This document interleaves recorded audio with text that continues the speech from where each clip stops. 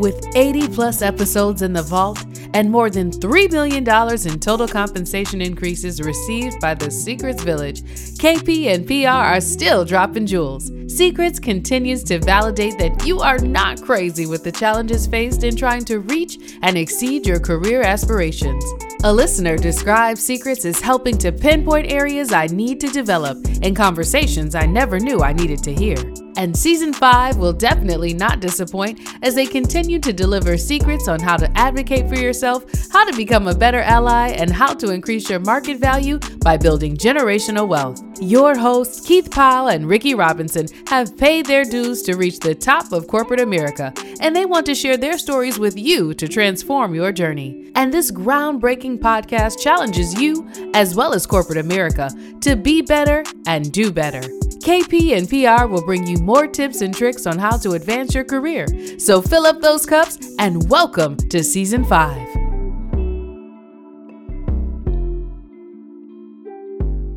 Hey everybody, welcome to today's episode of Secrets. Ricky, how you doing, my brother? Man, I'm doing pretty good, KP. I've been reflecting on that episode we did a couple weeks back on Hispanics in corporate America and how not a damn thing has changed in the past 2+ years. Sure. Man, the numbers were like damn near exact. Exactly the same. Right? Exactly the same.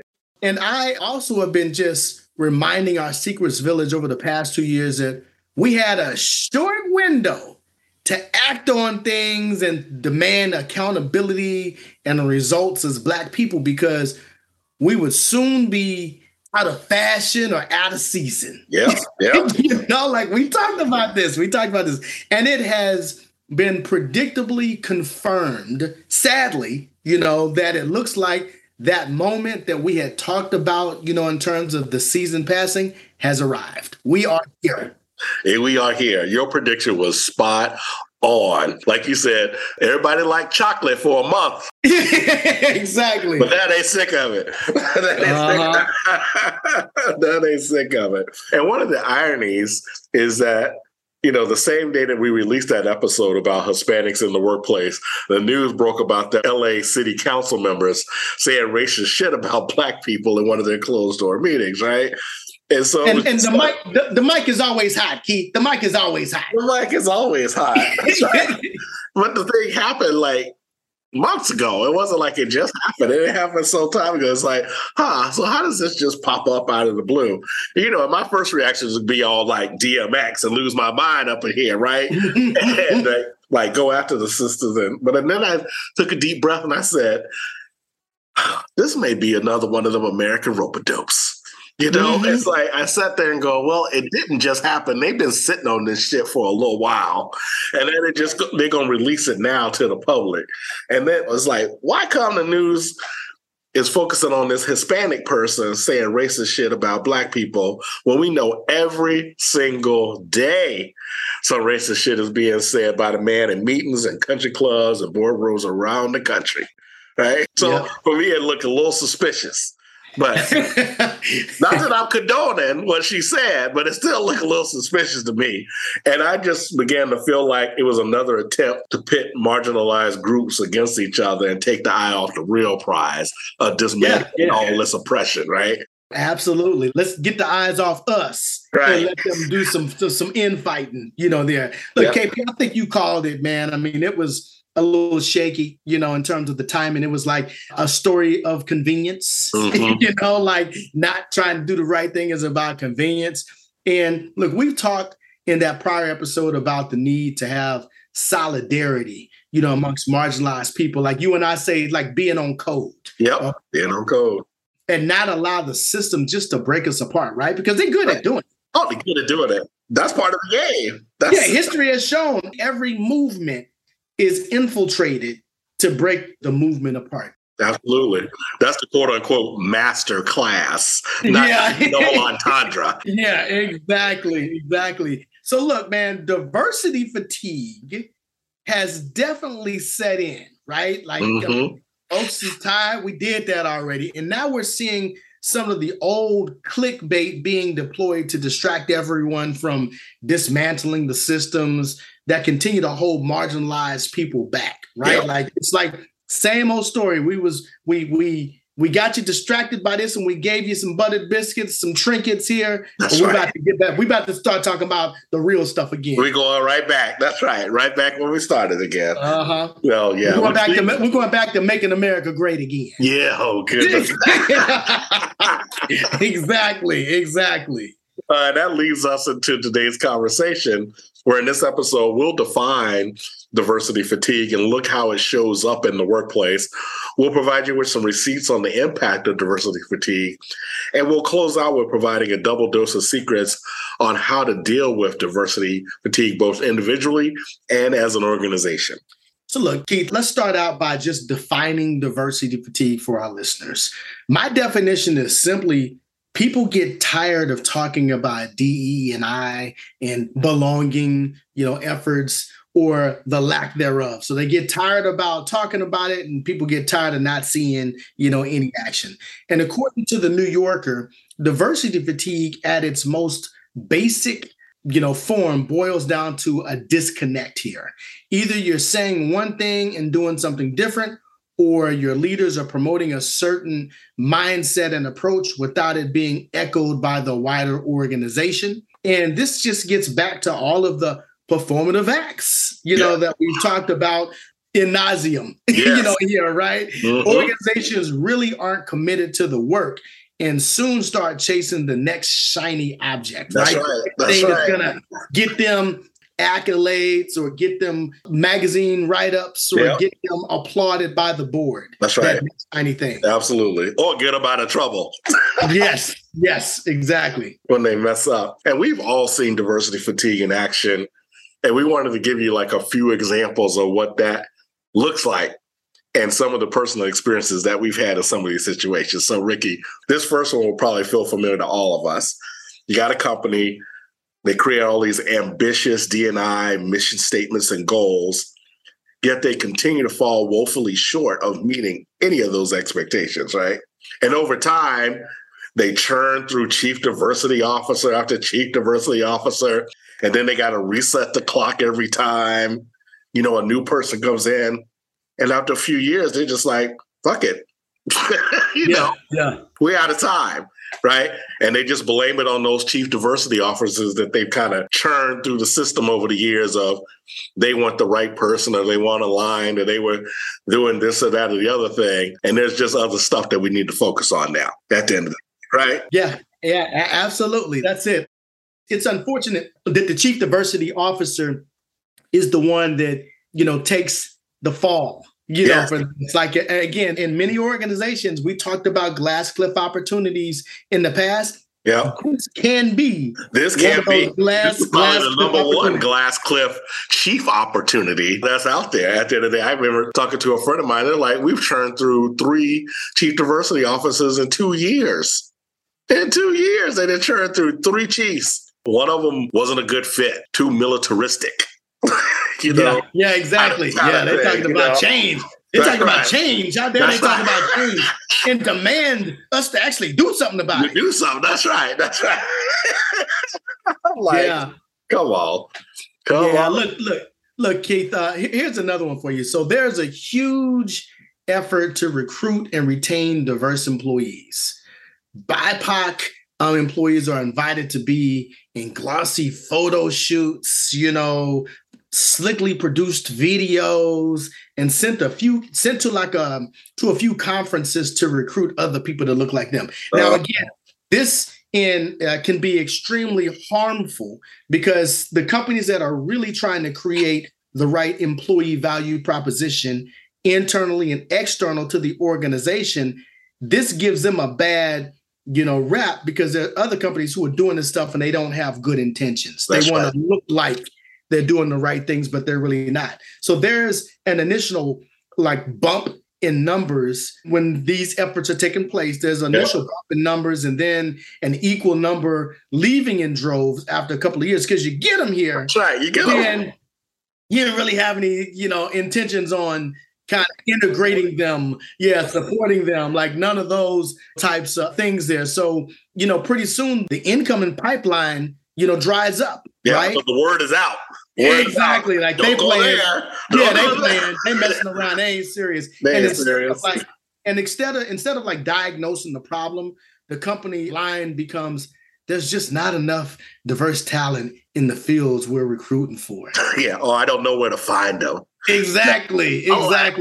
Oh. How many times have we heard that shit? Yeah, that broken record, man. Golly. Here's another one. You put all these trainings in place, especially for the optional ones, because that's the real rope-a-dope, right? You have the optional D&I trainings, and only the BIPOC people show up. Only the people who are quote unquote drinking the Kool-Aid are coming to the training. So this is just like the perfect example of the preacher preaching to the choir. Don't none of us need to be in that room. We already know what's going on. We don't need the training. It's all those other 99% of the people who need it that ain't in the room. Because they were able to opt out. They're able to opt out. That's right. And again, this may show a lack of management commitment and buy-in, and it also sends a signal to all of us that we don't give a shit about this. That's right. And basically, this is all about political correctness and marketing and checking the box at the end of the day. But even more harmful is those poorly constructed mandatory trainings, which tend to cause harm for marginalized people and create resentment among white people. I mean, I can remember a training where they were trying to get us to go back to the slave times and think about what it would be like to be, either the master or the slave. Why? But the crazy part about even that story is somebody was getting paid to think this was a good ass idea. Right. Like this was a good ass idea to somebody. Right. This is a good ass idea. Like, man, we're talking like somebody's job was to come up with ideas. Right. And somebody said, yeah, let's do it. Yeah, let's do it. This is great. Oh my God. Okay. Look, man, I mean, you also get the response anytime you bring up a DEI topic, right? And you can see the discomfort, you can see the sigh, come in. I can recall a recent conversation with a very high-ranking executive, and I asked him about his philosophy on gender and ethnic representation.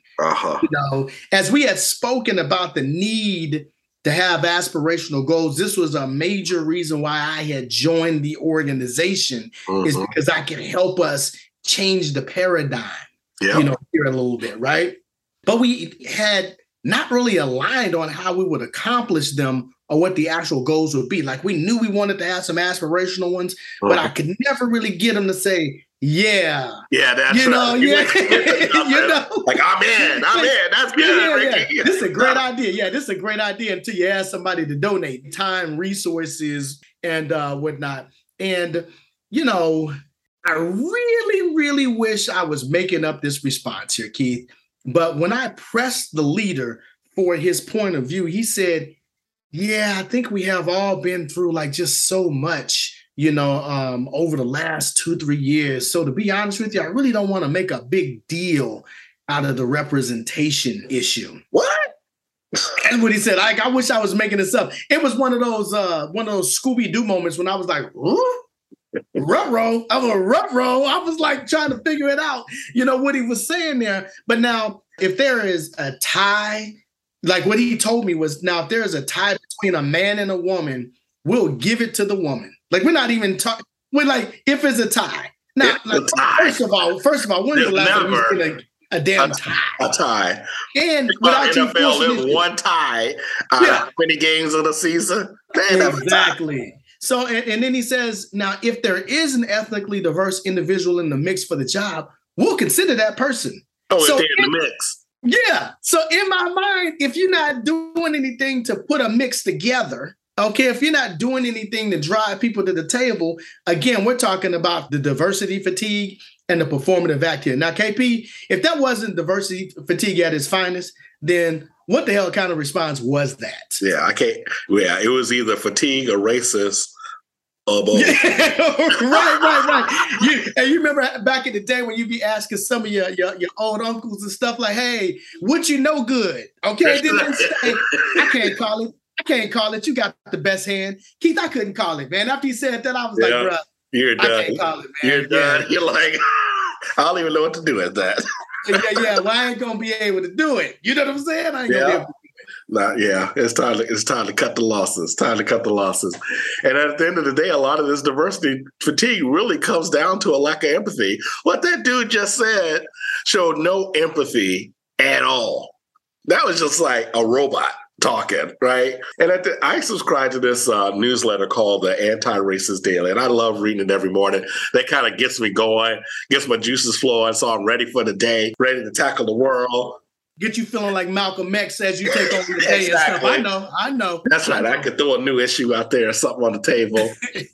But they recently did this whole piece on empathy, which I loved. And I just wanted to read a little bit to you and to our listeners out there. So what they said in this episode in the newsletter was almost 3 years into the pandemic, Americans have seen unresolved civil unrest, millions struggling to survive a mismanaged global health crisis, the unraveling of rights, and anti-trans and anti-LGBTQ legislation being introduced across the country. The waning of political and social conscience suggests that Americans are experiencing an empathy deficit, something President Obama said was more pressing than the country's federal deficit in an interview with The Guardian, right?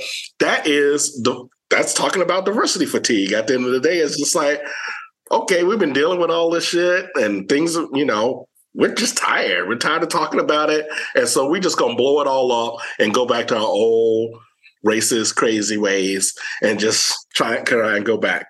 They also pointed to a commencement address that President Obama did in 2006. And he said this as part of his address when he was speaking to the students. And he said, as you go on in life, cultivating this quality of empathy will become harder, not easier. There is no community service requirement in the real world. No one forcing you to care. You'll be free to live in neighborhoods with people who are exactly like yourself and send your kids to the same schools and narrow your concerns to what's going on in your own little circle. But what I found in my life is that my individual salvation depends on our collective salvation. Ooh. That's deep. That's extremely deep. But, the crazy part about that is, we know a lot of people, and some of the folks in the majority will dismiss that whole statement. They'll dismiss the whole thing. Totally. One, because it came from Obama. Yeah, absolutely. Yeah, and two, is no, that's too close to reality. No, just no. No, you're right. I mean, drop the mic, President Obama, right? Because he did that, right there, right? That lack of empathy, the inability to walk in other people's shoes, that inability to see your biases, that lack of understanding or acknowledgement of your positional power or privilege. All of that shit is what leads to diversity fatigue. Mm-hmm.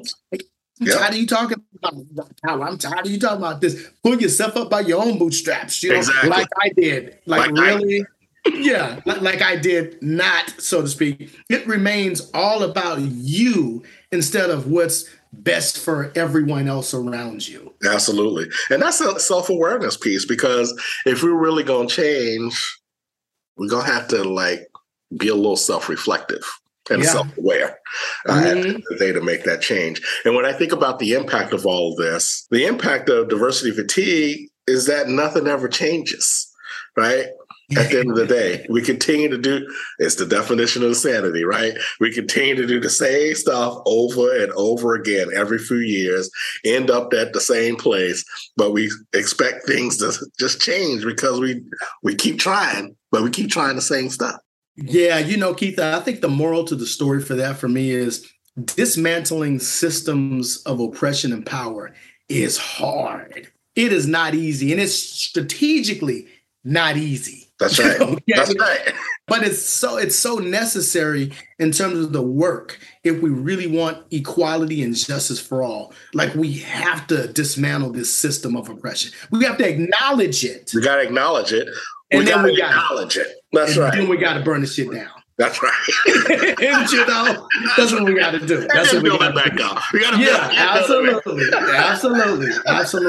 But you know what? Again, look. these are just our opinions here, Keith, that we're talking about. And I know people are like, man, they've been drinking, they be coming up with these ideas and these radical, philosophies and whatnot.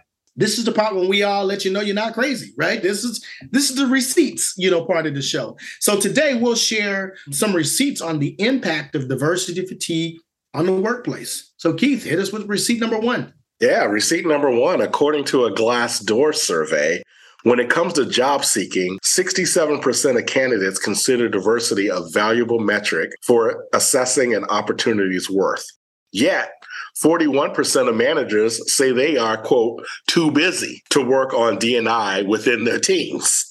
So yeah, you got this gap of people craving diversity, but then management saying, nah. And that's a very privileged, response from the managers, right? Because it's like, it's not important right now. Like, let's just too busy. Yeah. Let's worry about them TPS reports. That's right. Like they don't want to worry about DE&I. They want to worry about flair on the jackets and stuff like that. But again, we're saying that the 67% of the candidates felt like this metric was something worth the company spending time on. Yeah.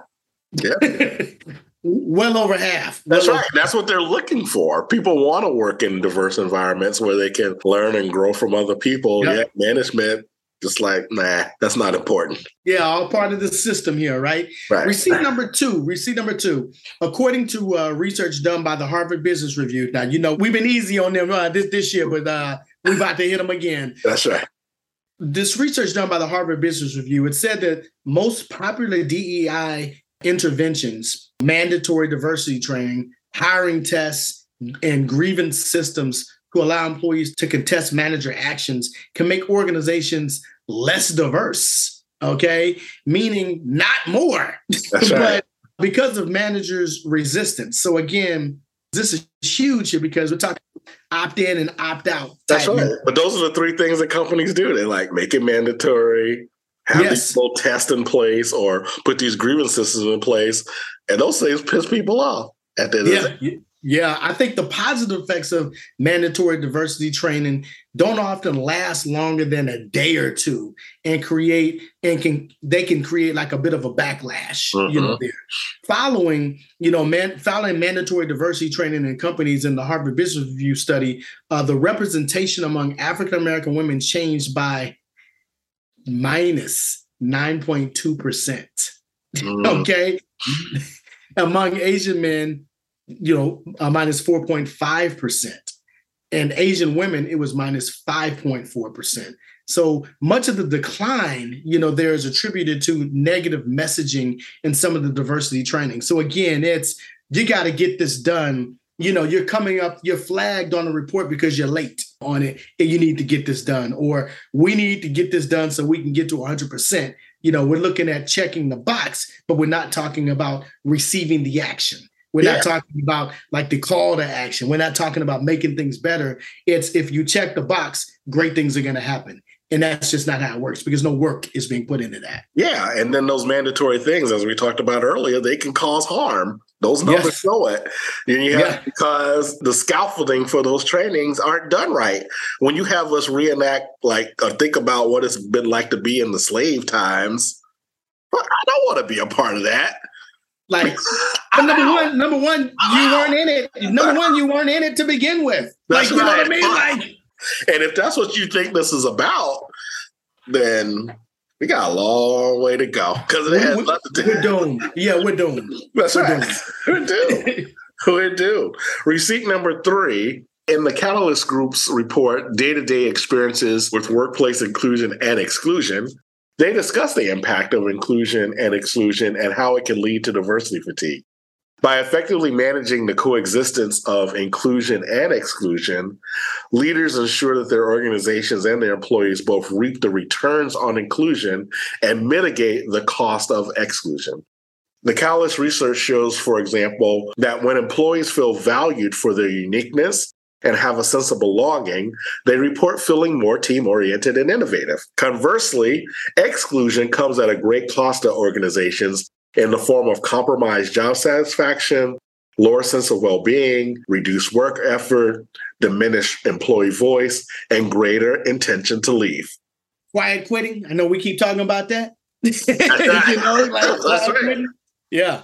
Exclusion. Exclusion. That's right. Results in those That's right. And leaders have to manage both, right? So when you see somebody being excluded, you got to figure out a way to flip that around and include them.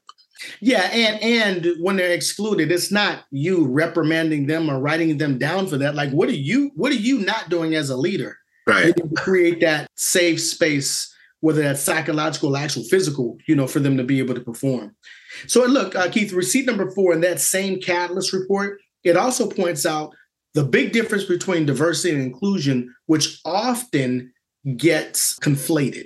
Okay. While diversity refers to the composition of a work group, namely whether different demographic groups are represented, inclusion speaks to a person's ability to contribute to and fully participate in the workplace. We were just, speaking to that. Yep. Inclusion is also realized through the combined recognition of employees' sense of uniqueness and belongingness.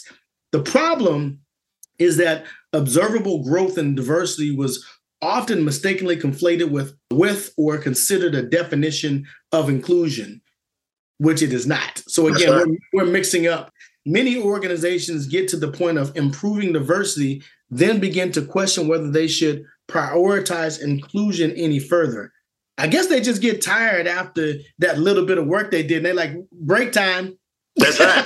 That's exactly. Maybe we should focus on something else. But I think this is critical because it double clicks on receipt number 3. With receipt number 4 here, it talks about the results of, all of those things. Absolutely.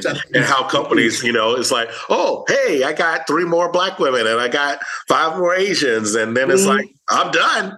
I done done my work. You just now, why are they leaving? Yeah, now why are they leaving? Now, why they just leave? Right. I guess they weren't the right fit. They weren't the right. Yeah, I think that's what the terms we like to use. That's right. Yes. Right. So look, Keith, I just think it's interesting. Look, we have the receipts to kind of talk about why this is an important issue here as we're talking about diversity fatigue. What we want to be able to do now is just kind of navigate or transition into the secrets, like in terms of the call to action, for our listeners. So today we'll provide 3 secrets on how to overcome diversity fatigue. Secret number 1, look in the mirror. Secret number 2, act, don't perform. And secret number 3, suck it up, buttercup. I love it.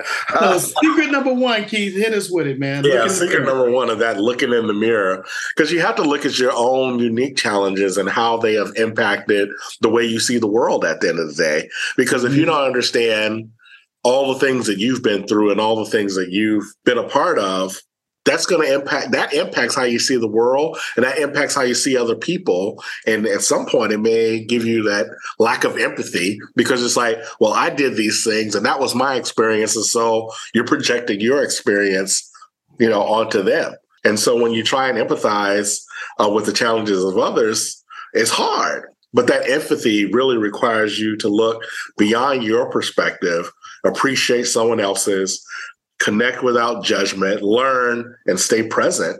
And if you want to check your biases, there are tools like the implicit association test and the American Dream Score. And we'll make sure to include those in the show notes, where you can just look at, where do I have those blind spots? And, really where my dreams are, where's the gaps in terms of what I think I want and where I'm at today, right?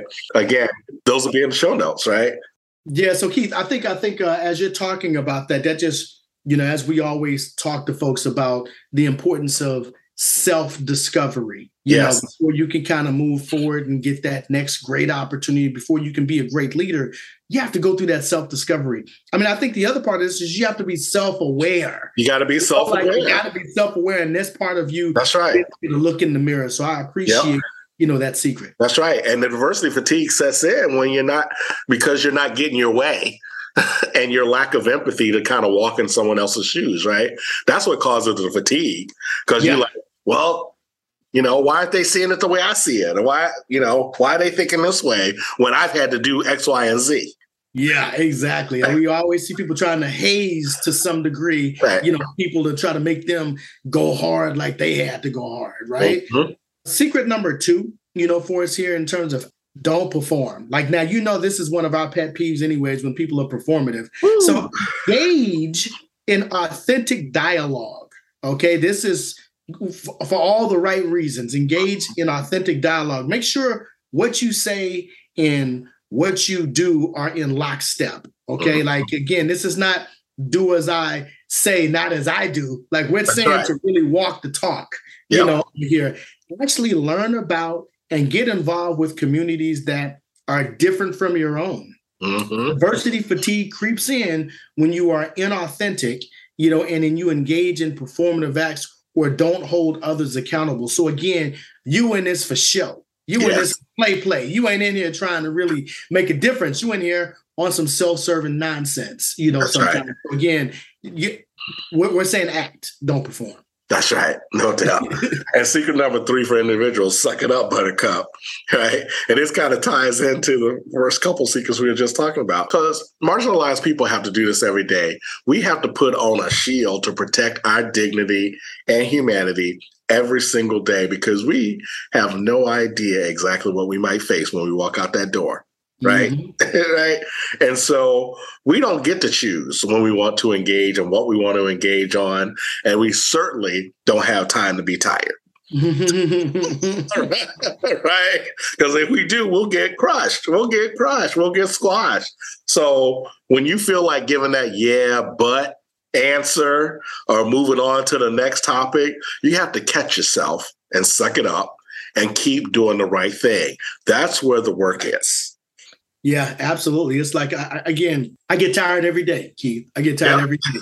I got to bite down and I got to keep going hard. That's right. So this is the suck it up buttercup piece. Well, look, we also want to be able to share some secrets with everyone on how organizations can fight diversity fatigue. Because again, this is not just Keith and Ricky's responsibility, you as a listener's responsibility. The organizations have work to do here too. So we're going to steal directly from the McKinsey & Company report, Diversity Wins, How Inclusion Matters. They gave 5 tips on what organizations can do.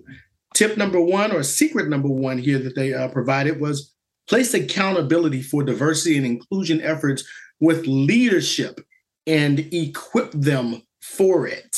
So again, reward managers that demonstrate inclusive behaviors. You hit that pocketbook, that's when things start to like really change. When people start noticing their check is a little light, they start asking questions. That's they start right. trying to figure out that bonus was all messed up. Yeah. They start to figure out how to fill those holes. And leaders should commit to educating themselves on diversity, inclusion, equity, and bias, just as they would any other aspect of their work responsibility. This is a responsibility as well. Oh, absolutely. Because you think about, we all read industry reports. We all read the latest and greatest. We go to conferences to learn different things about what's going on in the industry. D&I has to be that same type of priority if you really can change anything. Right? Secret number 2 for organizations from the McKinsey report is bring down barriers to equity and equality through even-handedness and transparency. So again, we've talked about this before. Look at your pay and promotion practices. Evaluate every system and process for bias. And equity means having systems in place that ensures that employees get what they need to thrive, whether it's access, resources, or information. It does not mean that everybody gets the same thing necessarily at the end of the day. It's really making sure that everybody has that equal access to resources and information. Yeah. And when you bring down those barriers, like we said, Keith, this like you gotta act on it, right? Like, so even if it's like, oh, it's gonna cost the company so much money. I mean, is it more money to replace the person, or is it less money to do the right thing? You're right. And you can get creative. You don't have to do it all in one pop. You can do half now and half, later after you accrue that. I mean, look, Keith, you the finance guy. Like, there's always a way. There's always a way. There's always a way. Look, secret number 3 for organizations is make sure you have diverse talent.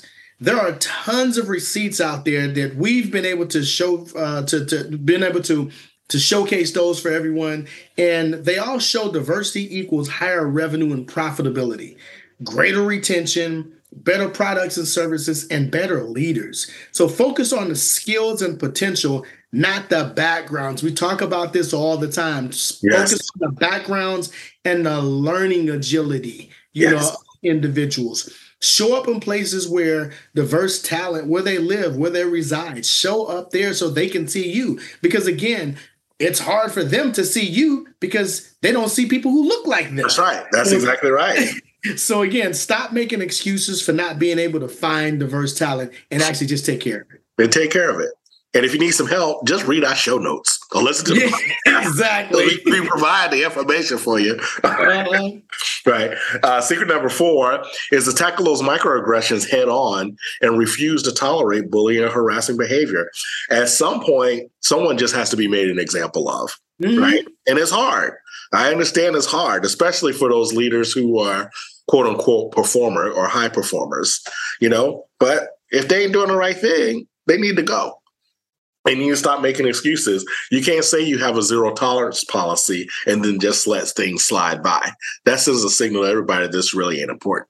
Yeah, I mean, I think, again, we're talking about consequences. Like, look, Keith, you and I grew up in a different era, okay? Now, we knew how our mamas was going to act if we didn't do what we said we were supposed to do. And back when we was growing up, we was getting whoopings, okay? So if you heard, whoopings, okay? So if you heard one of your family members get the whooping and this and that made you act. It was like, hey, there's consequences if I don't do this. That's right. Y'all turned out a certain way. That's right. You know, like, that's right. Again, consequences. In this case, we're talking about the whooping is that money, that paycheck. The whooping is you not being a part of the organization anymore. Like, again, be serious. Be about that business. Be about that action if this is really, you know, important to you as an organization. Absolutely. And part of that accountability too, Ricky, I don't know about your neighborhood, but the neighbors also had the permission to whoop your ass too.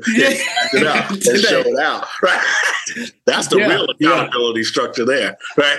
Yeah, they sure did, boy. They cut it. So you had 2-3 whoopings, you know, coming to you. Because if the neighbor whooped you, you were definitely gonna get a second one when you got home. Yeah, because you'd embarrass the family. And you're acting stupid. Yeah. So that's it's quite a bit happening. And look, in this last secret, you know, here's secret number 5 for organizations. We're saying foster a sense of belonging through unequivocal support for multivariate diversity. Okay, it is important to create an environment where all employees can bring their whole selves to work. Now, a lot of people talk about this, but they ain't serious, you know, about it, right? When employees feel undervalued, discounted, or excluded at expressions like everybody counts, that might actually backfire, right? Because you're like, everybody counts if they don't look like me. That's everybody right. counts if they don't are outspoken like me. Exactly. That's like all lives matter. Yeah, exactly. So look, make sure that there is not a disconnect between what the leaders say and the way that they actually behave, right? Again, we're talking about walking the talk here and accountability. If everyone's input is actually needed, pay attention to which voices are being heard and validated and which voices you don't seem to hear, you know, very often, right? Mm-hmm. Again, this is belonging. We talk about this like it's not rocket science, and the truth is it ain't. Yeah, it ain't. It shouldn't be, but it feels like it is. Yeah, absolutely. All the time. And so as we wrap up here, you know, you can find more resources on these secrets and receipts that we shared today by going to our website, secrets.com, looking in the show notes. Again, we'll have those couple tools there to be able to check your bias and some other things as well. So just go. There's always great information in there for you to continue to educate yourself and help break down these systems. Yeah, and look, Keith, I know we do this every week, man, and I don't get tired of doing it because I'm just so appreciative, right? But we really want to give a special thank you, a big virtual hug to all of our listeners and fans out there. We recently, again, we're so proud of it, so we're going to keep talking about it. But we recently won the Listeners Love Award from the Black Podcasters Association, and it's really all because of you, right? That's because you all like what we're talking about. Y'all calling us up, sending us emails, and giving us more, you know, topics to kind of speak about. So we appreciate you for that. And in turn, we just ask that you listen, continue to engage and bring others to the village, here for us, right? Because you got a friend or a family member that needs some advice and they ain't going to listen to it from you. But when they hear from Ricky and Keith, it'll sound profound. Okay. So again, you have made all of this possible. We're just appreciative. And be sure to just to go out and write a review on Apple and Spotify, follow us on LinkedIn, and continue to comment and share, your thoughts on our social media posts. All of this, again, helps us to be able to continue to build our village. And the village is strong. Let's say that. The village is strong. We wouldn't have won the Listeners Love Award without y'all, right? Because y'all voted. Exactly. Y'all showed up. Showed out. Yep. All right, so we appreciate that. And I wish I had a little cha-ching bell. We need to get a cha-ching bell or something. I don't know what it is. So sound effects in these podcasts or something. I don't know. But we're sliding up on 5.5, almost 6 million in total compensation increases that we've been able to help people achieve by working with us. Because we are locked in on helping you get that coin, get your seat at the table. And we're just going to go out there. It is time for you to invest in yourself and get what you deserve, right? And if you've been thinking about coaching, now is the time. You can be ready for a new life in a few months, right? And it's time to just put yourself first. And we talk about this with our coaching class. So many of them, they've been thinking about it. They've been waiting, been putting everything else in front of them. It's time to put yourself first so that you can build that generational wealth for all those people you're trying to help that you keep putting in front of yourself at the end of the day. So again, sign up for those coaching services. Also check out that gear. Make a great gift for the holidays. It's coming up here real soon. So again, these are ways to help your brother out. Yeah, and I see Keith, over there sporting his gear today, over there all proud and shit. Yes, I am. I see. Determined. Exactly. He gonna get his. He gonna get his. And the one thing you'll never be able to accuse us of is being fatigued. No. Okay. I don't sleep. Wasn't it a gospel song? Ain't no ways tired. Yeah. I'm going exactly. Through the fire. Yeah. Through the floods. We about to get this, and we certainly gonna keep talking about the systems and the practices that are wearing our people out every day. It's claiming folks, right? I mean, it's all kind of issues happening because of the system. So we're going to put a little more ice in these cups and get back to work and delivering this hot fire. So remember, as a reminder, although the system is set up to make you feel like you are not crazy. So again, everybody, we want to validate that for you. So again, thank you so much for listening to Secrets today.